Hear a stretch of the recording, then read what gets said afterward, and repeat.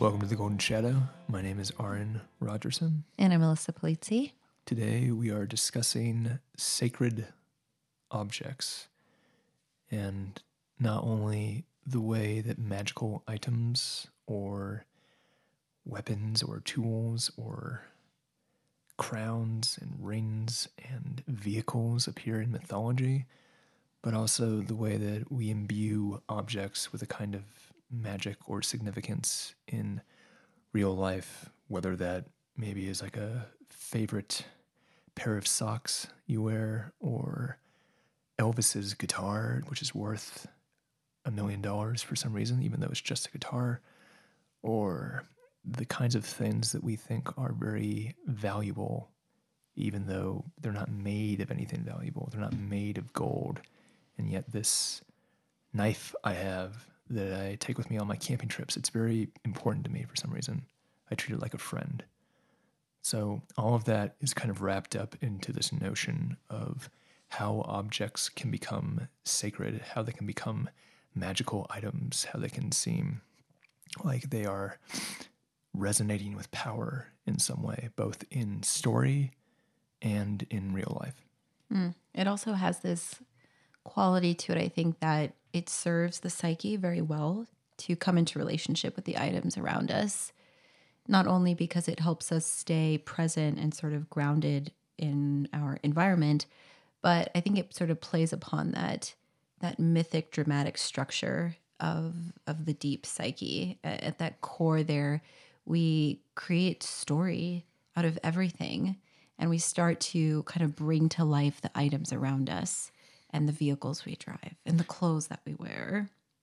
It makes sense to us. Just naturally we do it.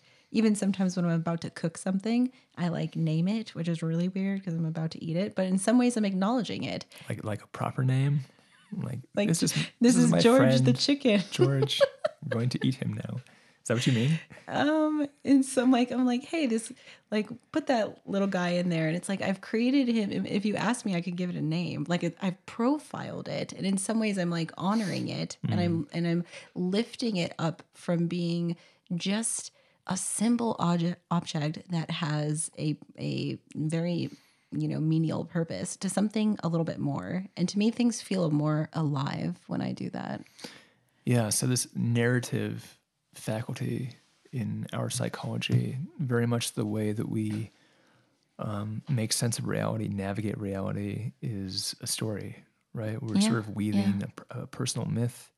There is the story of where have I been and what happened to me and why, and the story of the future. Where am I going and why? And this really is the way that we structure our reality, is like a story. And that's the reason why stories and movies and TV and myth have the effect on us that they do. In some sense, they're not real, right, quote unquote, but they're so powerful. We watch a movie and we can't even make a decision to not be grabbed by it. Yeah. It's there. We recognize the story. We understand the heroes and villains. We understand the ups and downs of the story instinctually. And you can see how that's playing on the way that we actually interpret our own lives. Is we can only make sense of where we come from by having some notion of struggle and achievement and goals and the things that failed and the things that succeeded.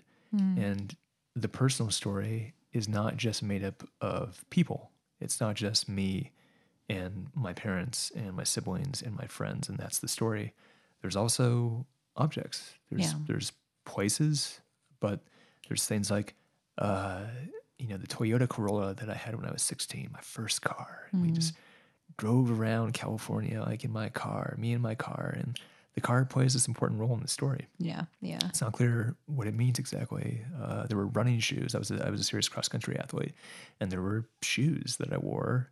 That's the thing you wear when you run, essentially. Yeah. I mean, there's shorts and t-shirts, but the shoes are really powerful for some reason. And it's what is it about these shoes that are part of my myth, part of my story, or my guitar, my high school guitar, this really crappy green guitar that I had? It's part of my story. There's something sacred about that guitar. Yeah. It's part of my myth. And we can see that at play, that sort of magic that surrounds not only beings like gods in mythology, like we talked about last week, the pantheon. These beings are a way that we sort of project archetypal contents onto reality and make sense of it. We have these gods that are fighting with each other, but within that, we also have gods who have items, objects, swords, crowns, all kinds of things. Yeah. It gives us the ability to create that container for, yes, that like archetypal layer of relationship to the world, but also the deep personal layer. And what makes something sacred beyond a collective sacredness, like you might say, like a religious figure, you put that up in your house. Of course, it's sacred. It's like carrying so much energy from the collective. But around us, around your room, around your home, in your car, you're carrying those sacred items with you, those personalized sacred items. And it helps, I don't know, you have a relationship to reality where things aren't trivialized. And I think that's important. It helps you honor where things have come from, how you earned it, or how you found it randomly. Gives you, as you said, that kind of like a marker, like these little anchoring points in your life. And then you get to fill that container with all of these inner contents. And some of that is like really interesting, dynamic, projective material, shadow material, even. Some of it is things you're aspiring to that the object contains. So it serves a pretty important purpose. And I think if anyone doesn't have those sacred items around them, they either don't realize it or they're maybe just missing out on that opportunity to really come into a more dynamic relationship with the flow of their life. Right. In some ways, we live in a very materialistic society, right? And even more so with the internet, the availability of things, the convenience of things, the fact that you can get anything on Amazon. Right. You can get cheap stuff from China. Yeah. And it's so cheap that it almost doesn't seem very valuable. Right. Like, oh, I just like bought like a 10-pack of t-shirts. So I can just wear one every day and then throw it away and it wouldn't even be that big of a waste. And that's kind of strange, right? Yeah. There's Yeah. the wastefulness, the trivialization of items. And you can see the opposite effect. If I have tons of stuff, I own tons of things, if my house is just full of all this crap, it's not clear that any of it really matters that much. Yeah. The house burnt down, I would be unhappy. That would be not cool. But at the same time, it's like, oh, that stuff's replaceable. So it doesn't really have that sort of significance to me compared to someone who, let's say, is in a desperate survival situation. If we imagine someone who is even not in a survival situation where they're like, it's like really life or death, but let's say someone who's going backpacking, for instance, the gear they have with them is very important. And it's very, very a minimalist kind of sport thing where it's like you really only want to take with you things that really, really matter. So you have your knife and you have your tent and you have your food. Obviously, you have like a water pump. You might have a hat, sunglasses.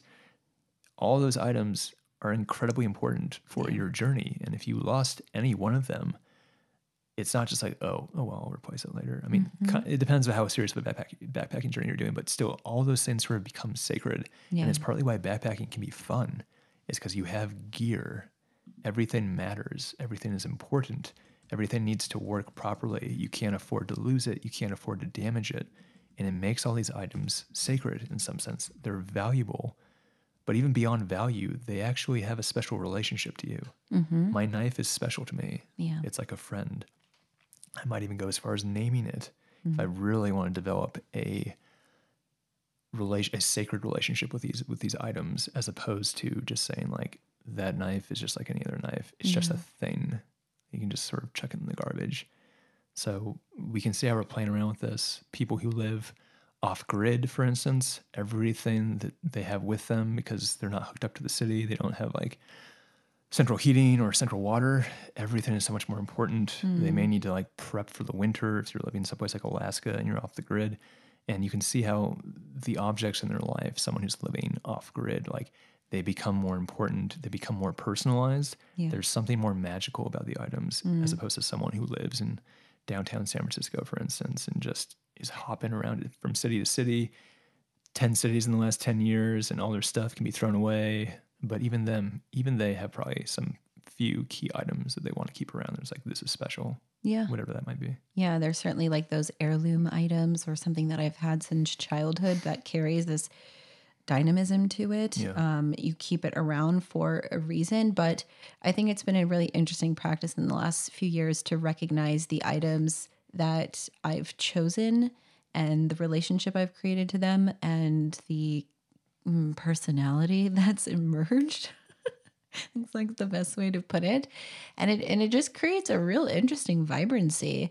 And it's made me also be more discerning about what else I bring into my space or wanting to not go for that cheap, easy item all the time, but rather something that I think I'll use for a really long time. So, like higher quality, maybe that's artisan made or is like vintage in nature, something that's durable that already kind of carries a bit of character with it, but also something that I feel like is going to integrate into my life. And that's I don't know. I don't know if anyone does that, but I think it's really interesting. Yeah, yeah, of course. And I think, aesthetics come into play with these things. Yeah, certainly. You don't want just any old thing. Like, doesn't matter how it looks. You want something that fits the look you want. Yeah. Or maybe it's just beautiful. You want an item that is beautiful. And it's hard to put our finger on what that is exactly. Yeah. It depends on the use of the item. It depends on how big the item is, what kind of shape it is. But aesthetics comes into play where it's easier for an item to feel sacred if it's beautiful for some reason. And there's sort of a link between the two. Things that are beautiful seem precious. They seem like they should be protected. Yeah. Things that are beautiful, we don't want to just destroy them or throw them away or deface them or Yeah. vandalize them. There's more of a sense like this is something that should be protected. Like, let's protect the beauty of the world. Yeah. And that's true for things you wear, I would say, obviously, but not always obviously. A lot of people don't really care what they wear. But anything, even, an Apple computer, one sort of thing that's like genius about Apple and about Steve Jobs is the appreciation of aesthetics. They really, Steve Jobs especially, and this is why people thought he was such a crazy asshole, is because he was so insistent upon aesthetics. He really wanted things to look good. Right. and Especially back feel then. good. Computers are pretty weird looking, Yeah. boxy, kind of just like this eyesore. Totally functional. Yeah, functional. Yeah. Yeah. But then, like, the Mac came out Yeah. and it was beautiful. Not at first. Well, maybe by The- relatively. Wasn't the big one called a Mac? Which like one? the one with like the blue. It had like the color. Yeah, that was the iMac. That was the iMac. Yeah. Yeah, not their first computer, but still. And now I remember seeing those when I was younger. Just Yeah. being like, "What the fuck is that?" Yeah. Like, yeah. it was like that bright turquoise. Like, Right.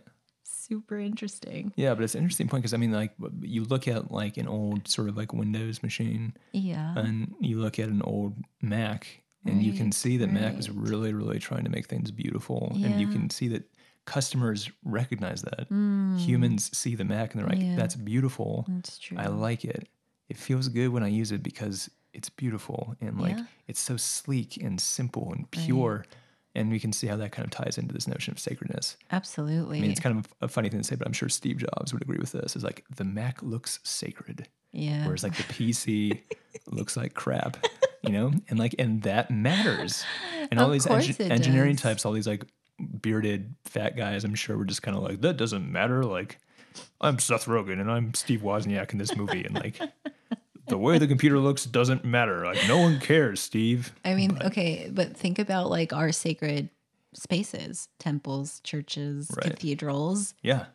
They're beautiful. Yeah. They're stunning. Every part of them is a sacred object. Right. And that's the point. Yeah. They want the sacredness to surround you. Yeah. They want it to penetrate you. And you feel it, or like you're walking even through like a modern city now and you see an old cathedral, you're just kind of struck like, oh my God, there's something about that like aesthetic quality that just like ignites this numinous quality of like the divine, Yeah. something that like just draws you into it and makes you feel something more, something different. Okay, so to ground this conversation, let's talk about some mythology and the objects, the sacred objects that appear in myths, Sure, both yeah. classical and modern. Yeah, I think we'll go through a couple of different examples that I think illustrate how all different kinds of seemingly mundane items become mystical and magical and imbued with this quality of godliness in mythology. So the first one that came to mind was the Argo, which is the ship that Jason and the Argonauts all travel upon to go retrieve the Golden Fleece. And the Argo is a ship, and it can actually speak. It has these prophetic qualities, but it's also a vehicle. It's the vessel through which they are able to move, from one space to another. So it's Yeah. extremely functional. It's something that you see in every single heroic story, but there's something particularly powerful about the Argo, that it had this like kind of magical piece of timber in it, and that meant it could speak and render prophecies. And so it was kind of raised up to this mythic level. And if you think about that sort of from a psychological perspective, what does it mean for these vehicles, kind of in a way, to become a part of the story? Yeah. To, like a chariot that can speak, or like the talking car.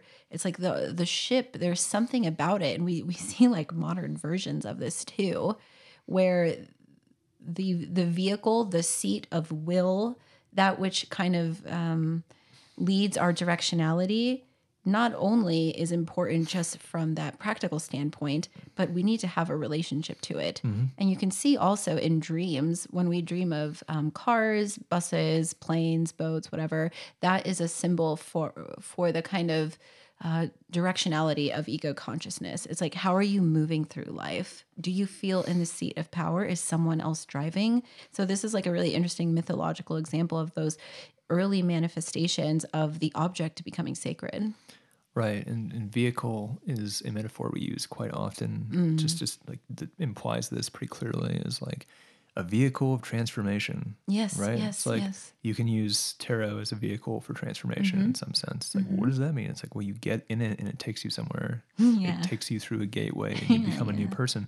We actually use that metaphor a lot. So you can see how in these mythologies, the metaphor, the symbolism of the vehicle is really powerful. Yeah. And you could understand how just in a very archetypal, evolutionary, just instinctual way, something that can take you across the sea is like, whoa, like Yeah. that's fucking amazing. Well, it changed everything to be Yeah. able to do that. Right, like, right. In the Mediterranean, Yeah, like yeah, the story of the especially. Mediterranean is like it's ships, Yeah. it's trade, Yes. it's conquest, Yes. it's all this mingling between peoples in the Mediterranean, and, Yeah. and same with planes. I mean, the idea of like something that takes you into the air Mm. or something that takes you to the fucking moon.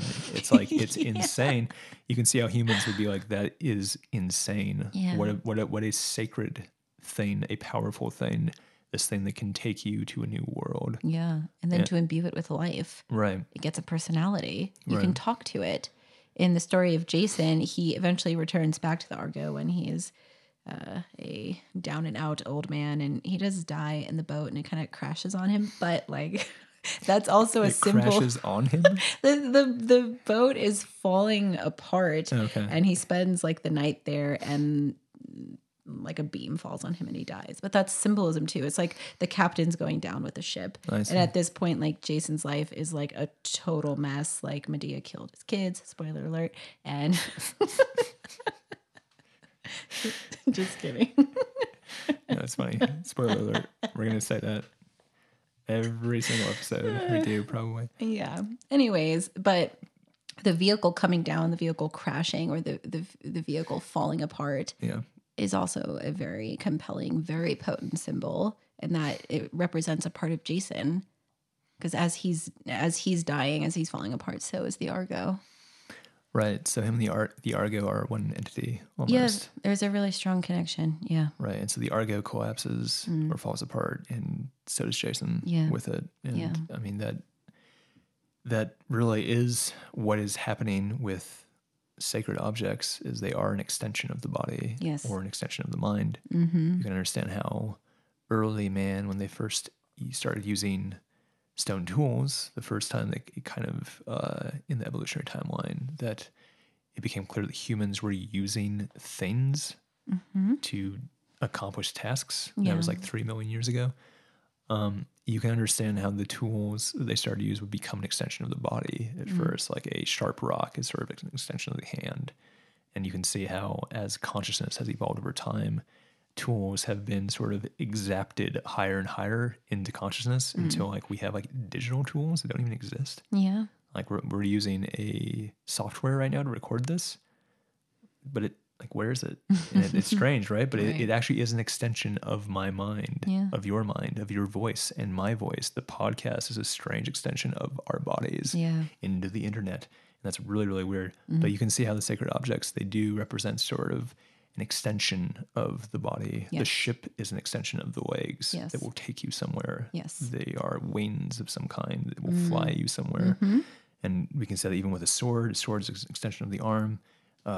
A necklace is in some sense like an extension of like your psyche or your aesthetic, or it's much more abstract to think of like about a necklace, but you can see the way that like personifying objects in some sense, or maybe doing the opposite, which is sort of assimilating objects into the self, is what is happening with this sacredness. Yeah.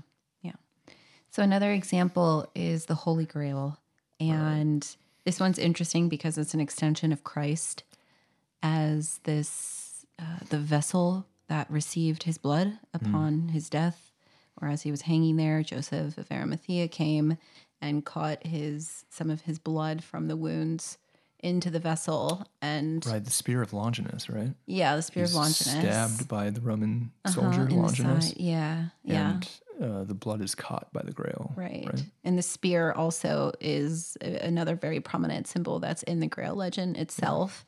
But the Grail is interesting because you can think about it from the sort of evolutionary perspective of like, what is the role of something like the bowl or the cup or the vessel of life? So often we see stories of the Grail or Grail-like items being life-sustaining or life-giving, that they're continuing this relationship we have because it literally holds food, but it also holds then like this this kind of symbolic quality of life. You find the Holy Grail and then, you know, you're granted eternal life, or you're granted a sort of healing.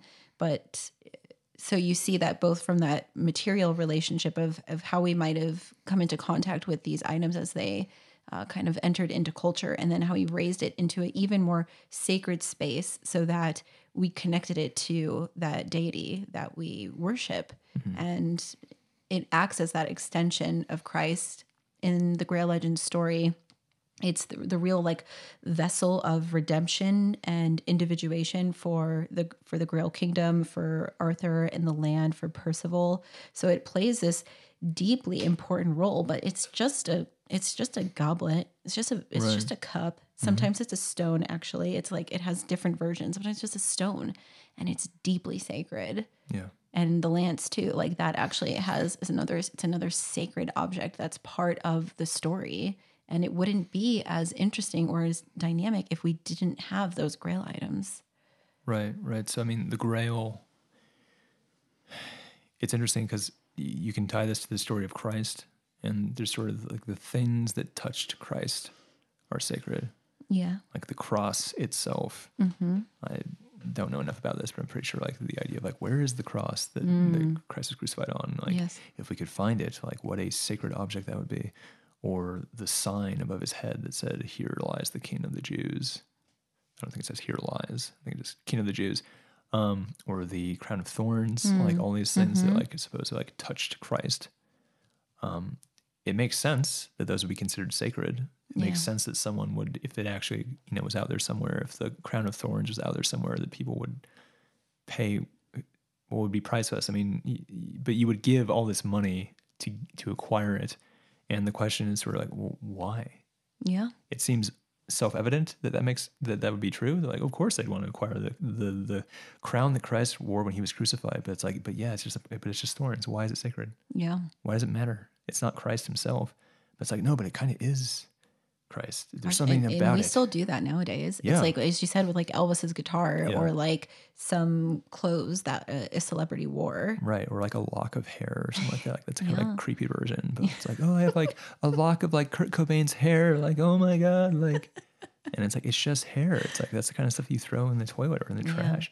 But we can see the way that we imbue other humans with magic power. We rise them up to the level of deities. We talked about that last episode. It's like our tendency to do this, to want to sort of project all this godliness onto things. We'll have something to worship. Yeah. And we can see the same is true for items. These tools associated with the person, with the god, has some of that magic juice on them, some of that mojo that's in the item. Somehow it's imbued into it. And we can see how the item isn't easily distinguishable from the body. The cup of Christ is not easily distinguishable from the hand of Christ. Yeah. They're kind of the same thing. And that's sort of a human thing. Humans, again, like they sort of, they meld, they sort of combine with tools. It becomes part of the body. And we perceive that instinctually. But that sort of sacredness gets projected onto these items. Yeah. And also the symbolism is playing with this, right? The cup of Christ, or just a cup in general, or the cups in tarot, right? There's a symbol there that's being played with that is wrapped into this magic power. Yeah. The symbolism and the magic, it's not clear if they're really distinguishable. The cup symbolizes a vessel. It's something that can be filled. It can be empty or it can be full. It's receptive in that way. You fill it with whatever you need at the time. There's sort of that adaptiveness, that passiveness to it. So it's considered like a feminine kind of object sometimes. But the cup is this vessel that the water is life-bearing, it's life-sustaining. Yeah. You drink from the cup and it gives you immortal life. And that makes sense. The cup as like this thing that contains water, this thing that contains the creative or chaotic energy. Yes.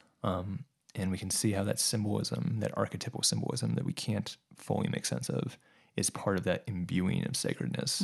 The symbol is sacred because it represents something. We don't really know what, but there's something archetypal in there. Yeah. So another Arthurian example is the round table. And it's interesting because I think that term, the round table, has become like so potent in the collective consciousness. Like we know immediately what we're referring to, but the idea that there was supposed to be a group of virtuous knights gathered together to kind of be like the moral core of the land for the kind of aspiration of all other, up and coming knights who would uphold the moral authority of Arthur, didn't really have to be a table, it could have just been the collection of Arthur's knights, but there's something very interesting about this symbol being selected, this terminology being selected, and then that sense that even when you're sitting at a round table, there's a kind of really interesting dynamic because everyone kind of has an ability to see each other at the round table. We're tapping into that like circular mandalic nature of the self, like the circle is really potent Jungian symbol, and this is where Arthur and his knights congregate. Right. And so there's all of these implications into the status of sitting at the table, but also the equality of it and the moral authority that they're all carrying upon their shoulders, all imbued within the round table. Yeah, I mean, we weren't planning on talking about this, but like the concept of sacred geometry kind of comes up because of the word sacred, and the circle is kind of like, depends how you think about it, but I would say like the circle is like the most sacred shape. There's sort of like a wholeness or oneness or sort of like the monism of that, or the infinity of it, like the sidelessness of the circle, and sort of like the circle is like the default shape of reality. Things in space are spherical. That's the physics of our universe. True. Planets are spherical. Stars are spherical. If you have liquid in space, it becomes spherical. It takes a spherical shape. Yeah. So there is also that going on here that ties into aesthetics. It ties into symbolism. Yeah. And it ties also into sacredness. They're like sacred shapes. And that's very strange. And cathedrals can be built in like the shape of a cross.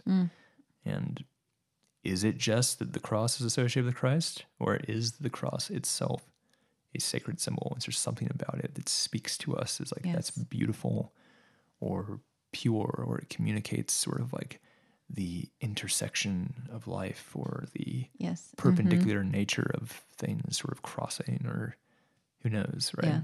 To that point of it, the shapes themselves being sacred, especially for anyone kind of like well versed in like the Jungian point of view, the circle is always associated to the archetype of the self, which is that God principle, and it seems to spontaneously arise from the unconscious as a mandala, and often then with like a fourfold structure or some sort of element of the balance or repeating patterns within it. Or there might be a ring, a golden ring that appears in a dream, or you see that theme a lot in fairy tales, that there's some sort of like circular sacred item. And due to that motif popping up so much and also seeing it woven through religious traditions, that circle is pretty much the most sacred shape that at least the Jungians would say. And I agree. I think it's extremely powerful. You kind of gaze into it, and what gazes back from within you. It represents that ordering principle and that wholeness. So the round table, to me, it's not a surprise that the table is round, and that we say it's round. That's what's interesting. It's the shape of it. We need to know that Arthur and his knights are at a round table and not a square table. Yeah, I mean, square table is default, right? Yeah, Nothing sacred about that. nothing sacred about that. No. All right. So in talking a little bit about fairy tale motifs, Vasilisa the Beautiful, the heroine Vasilisa, carries a doll with her that's sort of imbued with the dynamic energies of the mother. Her mother gives it to her like upon her death and says, feed it and talk to it and it'll help you out, or carry this with you, Vasilisa. And it does through all of her interactions with Baba Yaga and her evil stepmother. She kind of turns to the doll, gives it a little food, and the doll says, go to sleep, Vasilisa. Like everything will be okay in the morning. And then suddenly, like, all the chores were done. But there's this idea that the doll being carried with her, especially I think as a woman and who was once a very young girl who has this connection to dolls and or like stuffed animals, there's something very sacred about that relationship. And in this case, in the fairy tale, the doll is imbued with the energy of the mother and the lineage. And so she's carrying it with her. And you can think about that from a psychological point of view as her being able to step back into the wisdom of her mother through the doll and navigate through all of this difficulty and challenge that she's being faced with. And she's pulling upon those roots of the mother, and that's imaged as the doll. Right, that's interesting. There's a few things that come up for that. The idea of an item given to you by an ancestor, like that's sacred. Yeah. Like we're familiar with this notion. You could say like that was my mother's ring. It's an important ring because it was my mother's and it was her mother's before her and her mother's before her. It's like, wow, that's a big deal. Like this ring has been in your family for like generations. That's a sacred object. And you can see how we could think of a doll given to Vasilisa by her mother is an extension of the mother itself, right? And the mother is sort of guiding her along the way, even though she can't be there. She's still sort of imbued into the doll with her magic power. And that's like a mythology of the same thing that we're seeing in real life. Yeah. If you have something that belonged to your mother and maybe she has died, and you carry it with you, you can still imbue that item with your mother's energy. Yeah. And it will remind you of your mother. Feel comforted by the mother. Right? And Yeah. like, if it's like, what would I do in this situation? And you look at the ring that your mother gave you, and it's like, and you think about what your mother would have done in this situation. And so you can see how the item sort of transcends the body. Yes. In this way. It transcends death. The mother is still with you. You can have your mother still in your mind and you can think about her, but really having an item with you is different. There's something about that has more of that reminding power. It's almost like a sacred Post-it note that like you see it and it's like, oh yeah, I remember. Yeah. And instead of just having to recall some idea in your head, it's like it's there, you look at it. And that connection to your ancestors and connection to your children who will carry the torch after you, and the items passing through the generations. Yeah. There's a sacredness that comes from that too. The other thing I was going to think about was the doll as being a kind of feminine object. Yeah. And It's very feminine. little girls have dolls, Yeah. and the dolls are important to them. You could say they're sort of sacred, and they might really, really get upset if the doll is lost. Oh, yeah. Right? Yeah. And it's not as simple as saying, well, she's just treating the doll as a person. It's like, well, there's like kind of like that aspect is that women are better at being social than men. And they might be more attuned to the feelings of other people than men. They might be more attuned to relationships, healthy relationships. And even at a young age, they're sort of expressing that power, that skill through interaction with a doll, let's say. And you can see how there's something sacred about this externalization of human power, of relational power, of social beauty that is being mirrored in the doll to the girl. Yeah. And boys, not so much. Not as much. And I think for young girls, it is very instinctual. You know, like I was raised with my brother who's only just a little bit younger than me. So I think we were around a lot of the same stuff.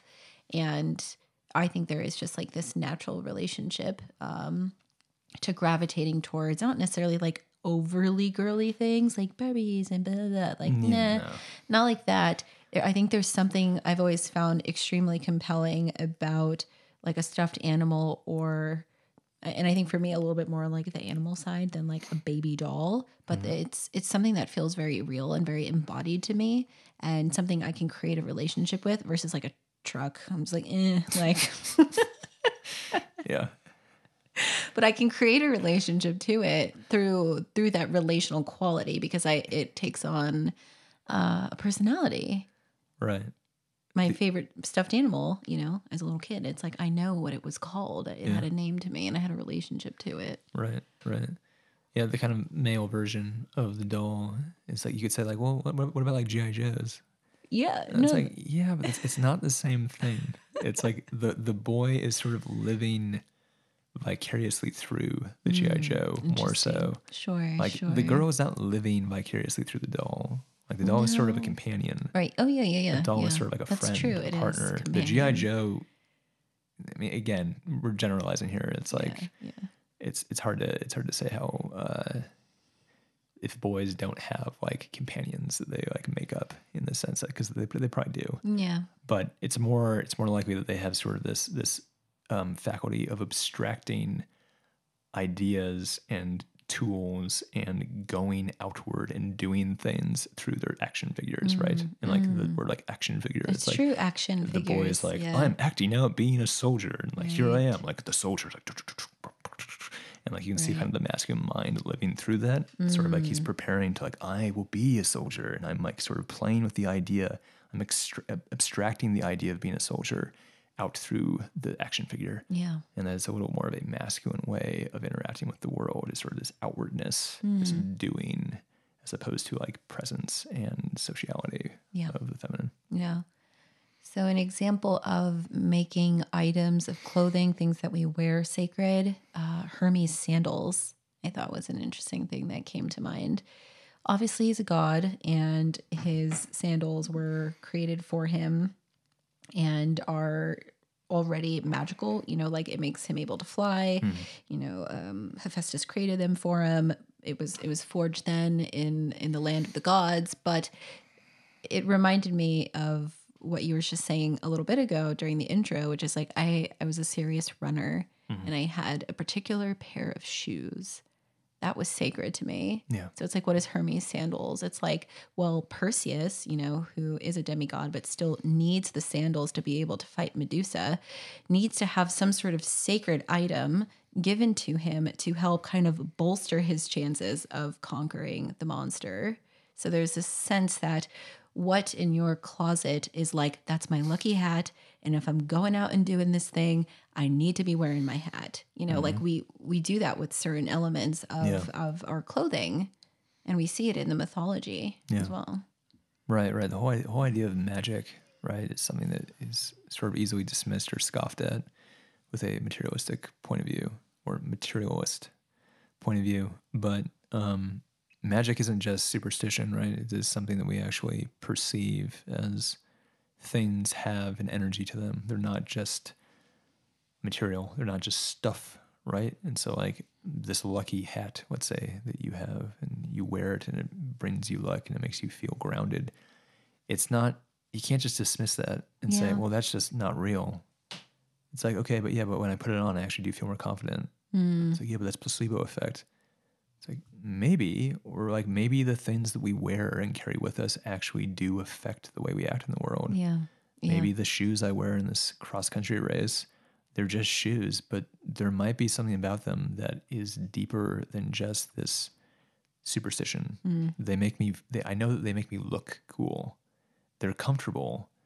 I've worn them a few times and I've succeeded when I wear them. Is that just coincidence or is there actually something going on? It's complicated. And we can see the sort of the magic, the perception of magic is at play here. And it's not superstition. Yeah. There's actually an unconscious, implicit perception of patterns that are happening Yes. that the rational mind wants to like just deny and say, well, that's ridiculous. But it's like, but maybe there actually is a real implicit pattern happening here under the surface that we can't pick up on. But if we let our unconscious sort of breathe, it picks up on the pattern and it sees that as like, I'm drawn to it. It's beautiful. I want it. It's going to help me. It's magical. Yeah. It's a little bit of like the chicken or the egg, like what comes first. And it's like, it actually doesn't matter. But as you said, there's like this dynamic relationship of both of these aspects feeding into each other, because by wearing like your lucky hat or the shoes that you happen to win all your races in, it opens up like a psychic pathway towards confidence, towards a feeling of certainty, towards just like a vibrancy or vitality, whatever it is, it doesn't matter. It like brings you online. And if you didn't have it, you might feel like you're at a disadvantage. And if that's a type of placebo effect, ultimately it's showing that elements of the psyche are being constellated and activated. And that is powerful. That is magical. So the Eye of Horus. Tell us about that. Yeah. So the Eye of Horus, I wanted to bring this one up because I was considering like how the material world and not just the items, but our actual body can become sacred, and how we have quite a few versions of mythology where some aspect of a body part kind of becomes ritualized and symbolized then as this powerful sacred object. So in Egyptian mythology, Set and Horus were fighting for the throne after Osiris's death, and Seth like gouges out Horus's left eye, I believe it is, and eventually, like most of the eye was restored. But when Horus's eye was recovered, he offers it to his father in hopes of restoring his life, and you start to see how a piece of the human body becomes a symbol, a potent symbol that to this day you see all around us. The Eye of Horus being this kind of symbol of life, or a symbol of power, a symbol of vision. There's also the Eye of Ra, and someone might have a sticker of that on their car. It's like, what does that symbolize? It's an actual human piece of our genetics that has been taken out of just that material plane and been raised up to this sacred level. Yeah.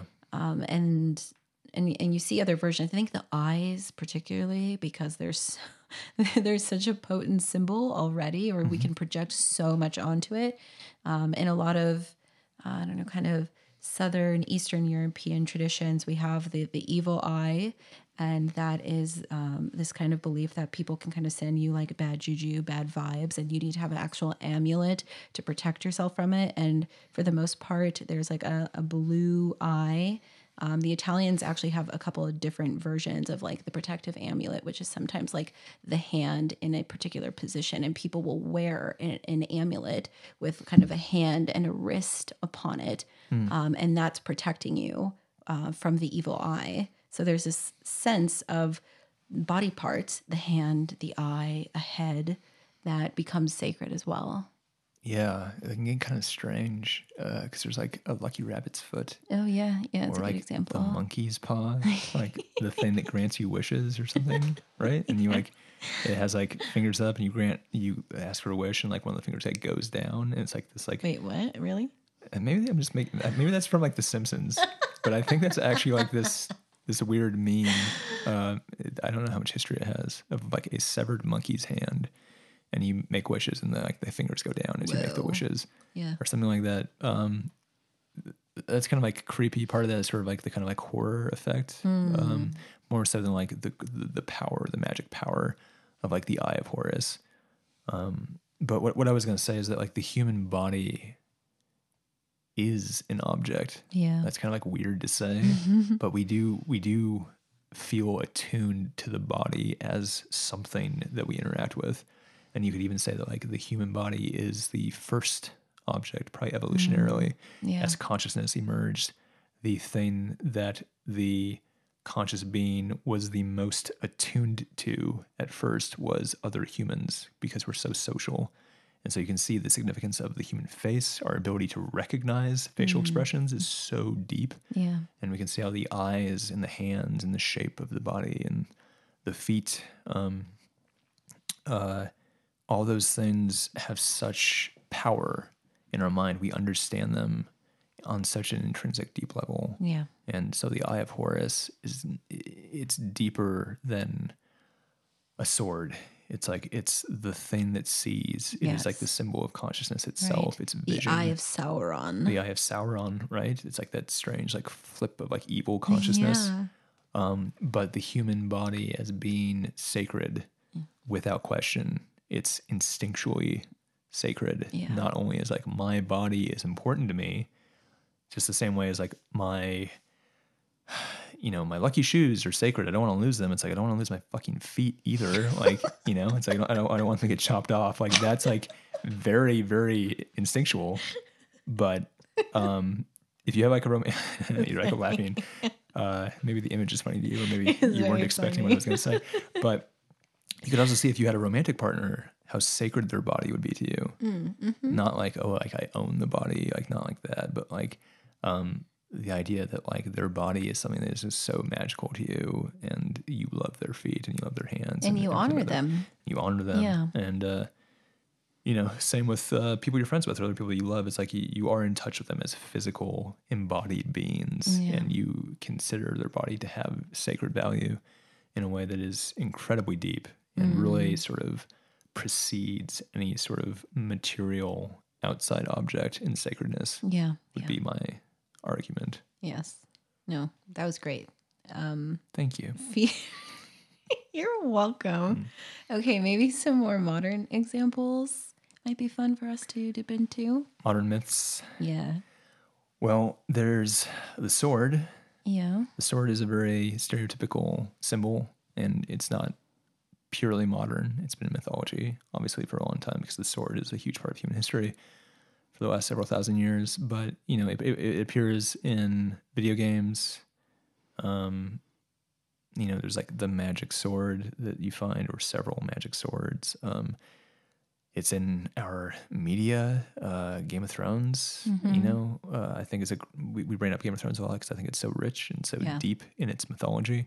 But there are swords in Game of Thrones that are sacred items, like they're made out of Valyrian steel, and they have names like Ice and Oathkeeper. And you can see how those swords, they make sense to us in the myth, in the story. We understand that John's sword, Longclaw, is like a sacred item. It's like, don't lose the sword. Like there's like moments where like he might lose the sword and it's like, oh no, or someone's going to steal it. So we see the value in it, but we also see like the power in it. Like John gets a Valyrian steel sword and it's like, whoa, it's not just like, oh yeah, that's more durable and like holds an edge, and like nice, like just like a new car, like nice. And it's like, no, it's like he actually like he acquires some magic power, some sort of like heroic chosen one kind of power. He becomes sort of a god when he gets the sword, and we recognize that magic power as he gets it. I thought an interesting contrast with the Game of Thrones example is how John gives Arya Needle, Right. very, very early on in the story, which is a very thin, very small sword. It's not Valerian steel. It's not magical. It's not like imbued with these like cultural qualities of like a whole tribe of people, yet it's an extension of her identity. Yeah. And as she moves through the story, kind of losing so much of her family, losing her identity, she carries Needle with her. And eventually, when she goes back to kind of like reclaim Arya Stark, no longer just a girl, a nameless girl, she picks Needle back up. She hid it away, but when she grabs Needle and kind of ventures back to Westeros, she's once again reclaiming a part of herself. And it's an extension of herself, but also, of course, of her family, of Jon, who was a loving brother. The Ring of Power is a very prominent object in fiction. Yeah. Lord of the Rings obviously is incredibly prominent as a mythology of modern Western culture. And the Ring of Power is interesting because we don't scoff at the idea that this ring, this tiny little thing, is Right. like the key to the world, or it's True. like contains all this magic power. Yeah. It's actually really compelling for some reason, which seems kind of counterintuitive. Right. The wedding ring. The wedding If ring. I lost my wedding ring, like how devastating that would be, or the fact Yeah. that that is like the marker of something so powerful, so binding. Yeah. Yeah, that's a good example. Actually, we can kind of like do a tangent away from Lord of the Rings for a second for the wedding ring. That's a Sure. good example of a modern sacred object. Yeah. Yeah. The wedding ring is just a ring, but it's usually made of valuable material. So there's that sense of value that makes it kind of sacred. It's also shiny, so just aesthetically we see it as being valuable, Catches the eye. right? Like humans love shiny things, and anything that's shiny, like metal or like a crystal. We didn't Right. talk about crystals. That was kind of like what inspired the entire episode. Honestly, it was like, what's the deal with crystals? Like, why do people? Why are all these people buying crystals and talking about like, oh, amethyst means this? Yeah. Anyways, we're getting distracted. But the wedding ring, it's on your finger, so you see it often. You raise it up to your hand. You're always using your hand, so it's there. It's a reminder that's always on you. Yeah. And it's a reminder to other people. Right. Guess what, women? I am married, and it's very obvious. Why? Because I have a wedding ring. Right. And that's important. I Right. want to show that off to the world. Hey, everyone, I am married. Like, that's part of the vow. That's Yeah. part of the ritual of marriage. But you can see also just like the notion of a magic ring for some reason is also really compelling in Dungeons and Dragons, in video games, Sure. in Lord of the Rings. Yeah. The rings of power. Right. There's something beautiful and interesting and symbolic about the ring. It's a circle. I think it has something to do with it. But we like that. You could have done something like, well, how about instead of a ring, it's like a shoe of power. And it's like, it doesn't really work so well. Like, not as compelling for some reason. Shoe. And it's like, what about Wait. Dorothy's shoes. Yeah. Not necessarily. Yeah, but they're not, well, They're powerful they are powerful. and they're shiny. Yeah. Shoes are a whole nother story. There's also like sneaker culture, which is kind of like, what's the deal with like basketball shoes Yeah, and like yeah, why that yeah. has such a huge culture around it. And like, why are shoes sacred? It's true. But they kind of are. Actually, kind of more than like any other item. Like people get hype about shoes. There's a whole culture around shoes. Like, what's the culture around jackets? It's like Right. there isn't one. Yeah. That's interesting. Okay, I want to throw one out. Okay. Wilson, the ball from Castaway. Right. So much for saying that boys don't turn objects into companions. This old man who's losing his mind on an island. Spoiler alert. Spoiler. I can't. It's in all the commercials. There's no way you don't know about Wilson if you know about Castaway. The movie. Right. Wilson. Is that from that? Is that from Castaway? I'm not sure what that's from. I don't know what that's from. Is that from Home Is Improvement? that from Home Improvement? But there's not a character named Wilson, though, is Yeah, there? there is in the Next Door Neighbors. Is he named I Wilson? don't know. That's what's coming to mind. I think you might be right, but I'm really like not sure. But what are we talking about? Wilson the ball. Wilson the ball. The sacred soccer Well, ball. it's a Sacred volleyball. volleyball. But Wilson becomes sacred because he's alone. Yeah. And he has no one with him. True.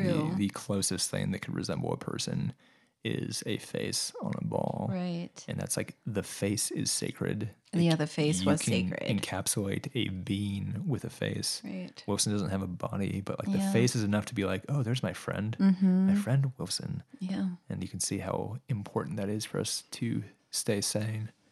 And it has like this weird abstraction effect of where we are so attuned to the human face or the human body that we are able to kind of imbue other things, personify things with those shapes. And we carve a face into a big boulder. And that's like this like strange sacred object on like Easter Island. Right.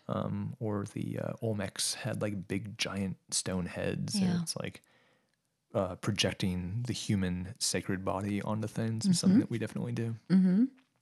And as you said, it's sort of maintaining this level of sanity. When we were watching the show of the people trying to survive out in Alaska, right? Is it? And they start naming, alone. Yeah. And they start naming all the things around them. Like here's like the fishing hole, and it's kind of got this name, or like here's like rock house. It's like there's this need, there's this compulsion to create relationship to these things, and especially in those extreme survival cases, it's like a life and death thing in regards to your sanity in terms of your mental health. And I think they did a really good job of that with Wilson because, it was what maintained a thread of human sanity for Castaway guy, whatever his name is. Right. The sort of on the show alone, when they're like naming things and the whole idea of like naming objects, like naming a sword, like my sword is named Needle. We talk about this a little bit in the God episode. And I think this is like a really important concept. It's my idea. I haven't read it anywhere, so I'm not sure if anyone else has explored this, but personification, how much we tend to personify objects as almost human beings, and that gives us this special relationship with them where we can interact with them as another person, another being in a way that's different than like, it's just a volleyball. It's like, but what if you name it Wilson and put a face on it? Yeah. It's like all these weird relationships start developing with the object that could never exist if you didn't name the ball at all, or if you named it like white ball or something like that. It's like, it's not really as powerful. Well, an interesting point was we consider like the Greek and Roman pantheon to be pretty much the same thing, but before the Romans really moved into Greece and were met with Greek culture, the Roman pantheon was more a personification of just nature, and it didn't quite have as much of a personality and drama and color and vibrancy that the Greeks did. Yeah. And as the Romans interacted with the Greek pantheon, it was like it spread like wildfire. Like that, the Greek pantheon just like overtook the Roman, and yes, like the beings merged, like Neptune became Poseidon and Jupiter became Zeus, because they had so much more personality. They were more human. They had more projective quality. They were more personified in those archetypal containers. And that was more deeply compelling to the human consciousness. It's a really interesting evolution of the two kind of traditions. Yeah. Before we end this episode, we're going to run over time, but I feel like this is an important thing that I wanted to get to. It's sort of, we touched upon it a bit already, but just like the difference between masculine and feminine sacred objects. I think it's like a really interesting thing to explore. And part of that, I think, is like, what's the deal with crystals? Yeah. Right? And that's like something we do on this podcast is we kind of explore like certain like things that are popular with like new age circles, but we're trying to actually inject some sort of understanding of them as opposed to just dismissing them. Like you can easily just say like crystals are stupid and dismiss it, but it's like, okay, but that's not satisfying. What's happening with crystals? Why do people enjoy crystals? Why are they buying them? Why do they imbue them with magic powers? Yeah, definitely. They include them in rituals. They say, oh, you have a garnet stone. That means like compassion and circle of protection for your... I'm kind of sounding a little dismissive of it when I talk about it like that. But, why do we do that? Yeah. It's an interesting question because as someone who's always felt very like attracted to crystals, it's there's just something very magical about it. Like, I don't know what Yeah. else to say. Yeah. That's like the thing that really comes to mind is like, this thing came out of the earth and it looks like this. Like, my God. Yeah. It kind of just strikes me as like this incredible manifestation of earth magic, first and foremost. Yeah. And so that heaviness to it, something so dynamic, colorful, different, that can come straight from the earth when I'm just used to seeing like rocks and dirt and pebbles. Like, Right. it makes the world feel alive to me when Yeah. I see them. And they're beautiful, so shiny, like aesthetic. I love having them like, placed here. Like it carries all of this interesting energy to it, and then having it kind of woven into some sort of like ritualistic practice, or having it sitting next to me, it's like I might grab it and hold on to it, and I'm not necessarily feeling something from the stone itself per se, but rather I'm connecting with something deep within myself. It's acting as that archetypal container of something deeper and more mysterious. Right. So there's a few things going on here that I perceive with crystals. They're shiny. Humans are attracted to shiny things. I think that's like an evolutionary thing having to do with water. Whereas like we're really, really attuned to finding water because it's survival. Yeah. So water glimmers in a way that like the environment really doesn't otherwise. So the sort of glimmering effect of something is very, very strong in humans of like, what is that glimmering thing? And also weight.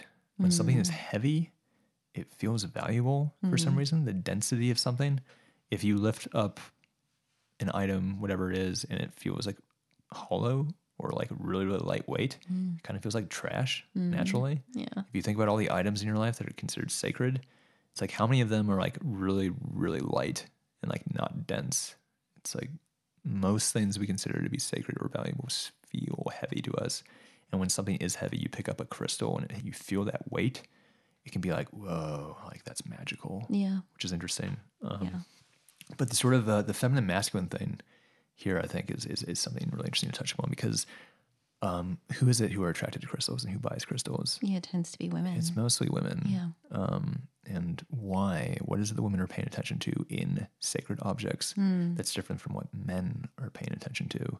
And I think that it has something to do with sort of this masculine feminine energy, where masculine energy is kind of this outward expansiveness, going and doing and driving kind of energy, where men, both physiologically but also psychologically, they kind of have this outward pointing, stabbing thing. It's like very phallic, like the penis goes and it pokes and stabs. That's sort of like a masculine thing.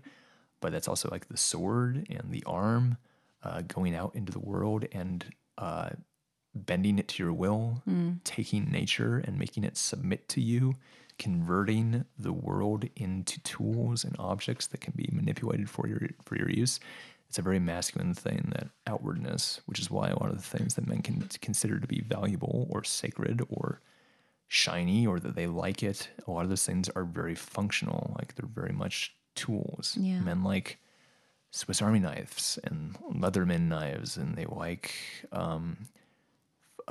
cars, and they like souping up their cars, and they like guns. And not all men, obviously, but they like clothing that is very functional. They set up their environment, their room, to be very functional. They don't care. Toolkits, things like that. Toolkits, yeah. Yeah.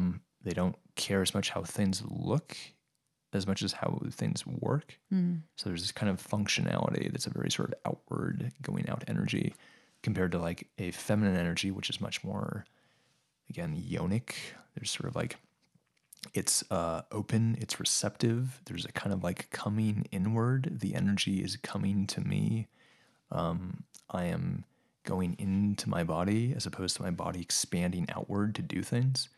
And so you can see how the masculine sacred object of like a knife, the sort of analog for women, is often something like jewelry or something that you wear that really has an important aesthetic, or certain things that they put around the house that kind of look a certain way that they like a lot. Yeah. And they care much more about things being aesthetically pleasing and less about things being functional.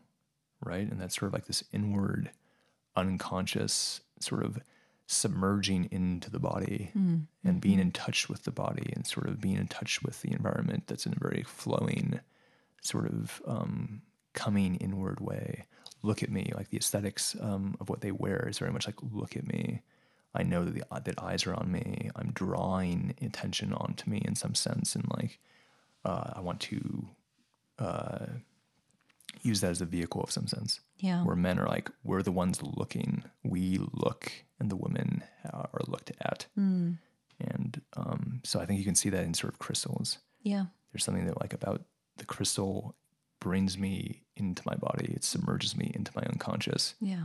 And that's sort of what is sacred to me, is like this ability to kind of embody or sort of use eros as kind of a mode of being as opposed to the logos. Whereas men see a crystal and they're like, what does it do? You know, it's like I could like throw it, I guess, like this outwardness, or I could like hit someone with it. Yeah. Or maybe I could use it to like smash garlic or something like that. But like otherwise, like what is the crystal? Right. What's the point? Right. And they're missing something. Right. It's much more subtle. Yeah. The woman's relationship to that, or the clothes or the jewelry, to me, it's like a very embodied feeling, and it alters me.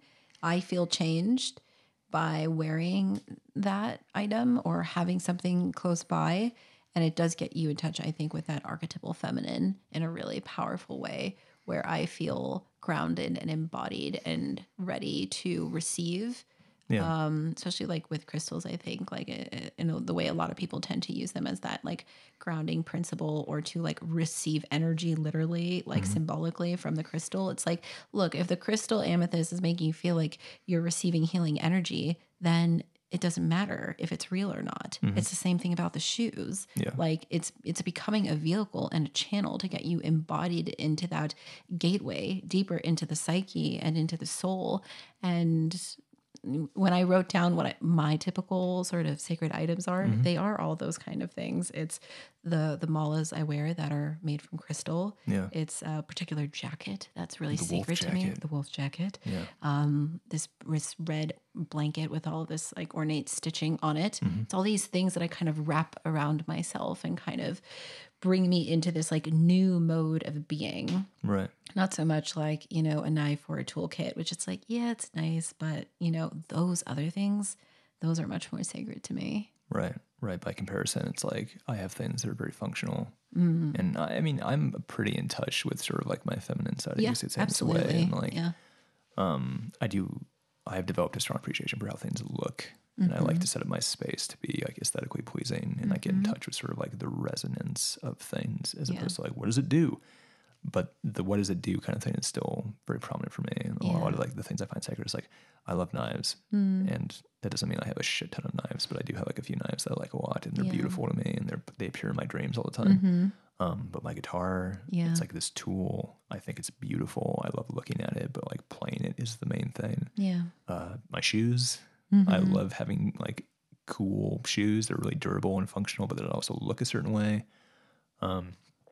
So there's that kind of this sort of masculine, sort of functional utility thing that's going on. You know, men and their toys. Men love like toys. Like look at this. Like look at the man cave. Right. Like, oh, welcome to my man cave, and like there's all like this like stuff in it. There's like all these toys, and it's like, yeah, it's a good point. like, oh, check out like my TV. It's like cool, and like I have like you know, like my Xbox is like really souped up, and I have like this like cool art on my Xbox, and I have my bar, and like my bar has like all this like cool stuff you can do with like bottles and making cocktails, and like I have like all my stuff down here, and like here's like my kit of wrenches that like I never use, but like it's cool, right? Yeah. You know, guys are much more likely to do that. And quick disclaimer, this doesn't mean that women only like crystals and men only like hammers. Like that's a huge generalization. There are plenty of women out there who are incredibly handy, who have a deep appreciation for tools. Yeah, they got their own badass knives. Yeah, they're incredibly capable of working on things and going out and doing things. And there's plenty of men out there who are like really, really into like dressing nice and having their hair perfect. And a lot of men like crystals too. Yeah, I like crystals. I have a mala. He does. I have my like blood red mala, the garnet stone. The garnet stone. I love it. Yeah. I think it's awesome. No, I think what's fun is we get to play between the archetypal dualities of the Yeah. masculine and feminine. So in your life, you are going to have both of those items. Maybe you feel more in touch with some of those that are on one side of the spectrum, maybe not. But either way, it's all deeply human and gets us into that relationship with things that materially remind us of something so much more, so much more sacred. And that is what these objects really do. They get us in touch with the mythic world of the psyche. Right. So reflect upon the objects in your life. Yeah. Yeah. What are the things that are important to you? You might find that you actually don't have many objects in your life that feel sacred to you. And maybe that you actually realize you're kind of surrounded by a bunch of crap that you don't really care about. And one of the most spiritual things you can do is cleanse the objects in your life. Get rid of stuff that you don't like. If it's not beautiful, get rid of it. If you haven't used it, get rid of it. And you can find that if this sort of cleansing of spring cleaning, it's spring, time to spring clean, that cleansing thing can be a very spiritual act. It can actually make your life feel more sacred, and the objects in your life can feel more beautiful and valuable and magical. And you can get in touch with this deep energy right now. If you find this podcast useful, please consider supporting us on Patreon. Go to patreon.com/goldenshadow.org. If you'd like to keep up to date with our projects, attend one of our live events, or work one-on-one with myself or Aaron, head to www.goldenshadow.org. Thanks for listening. See you later.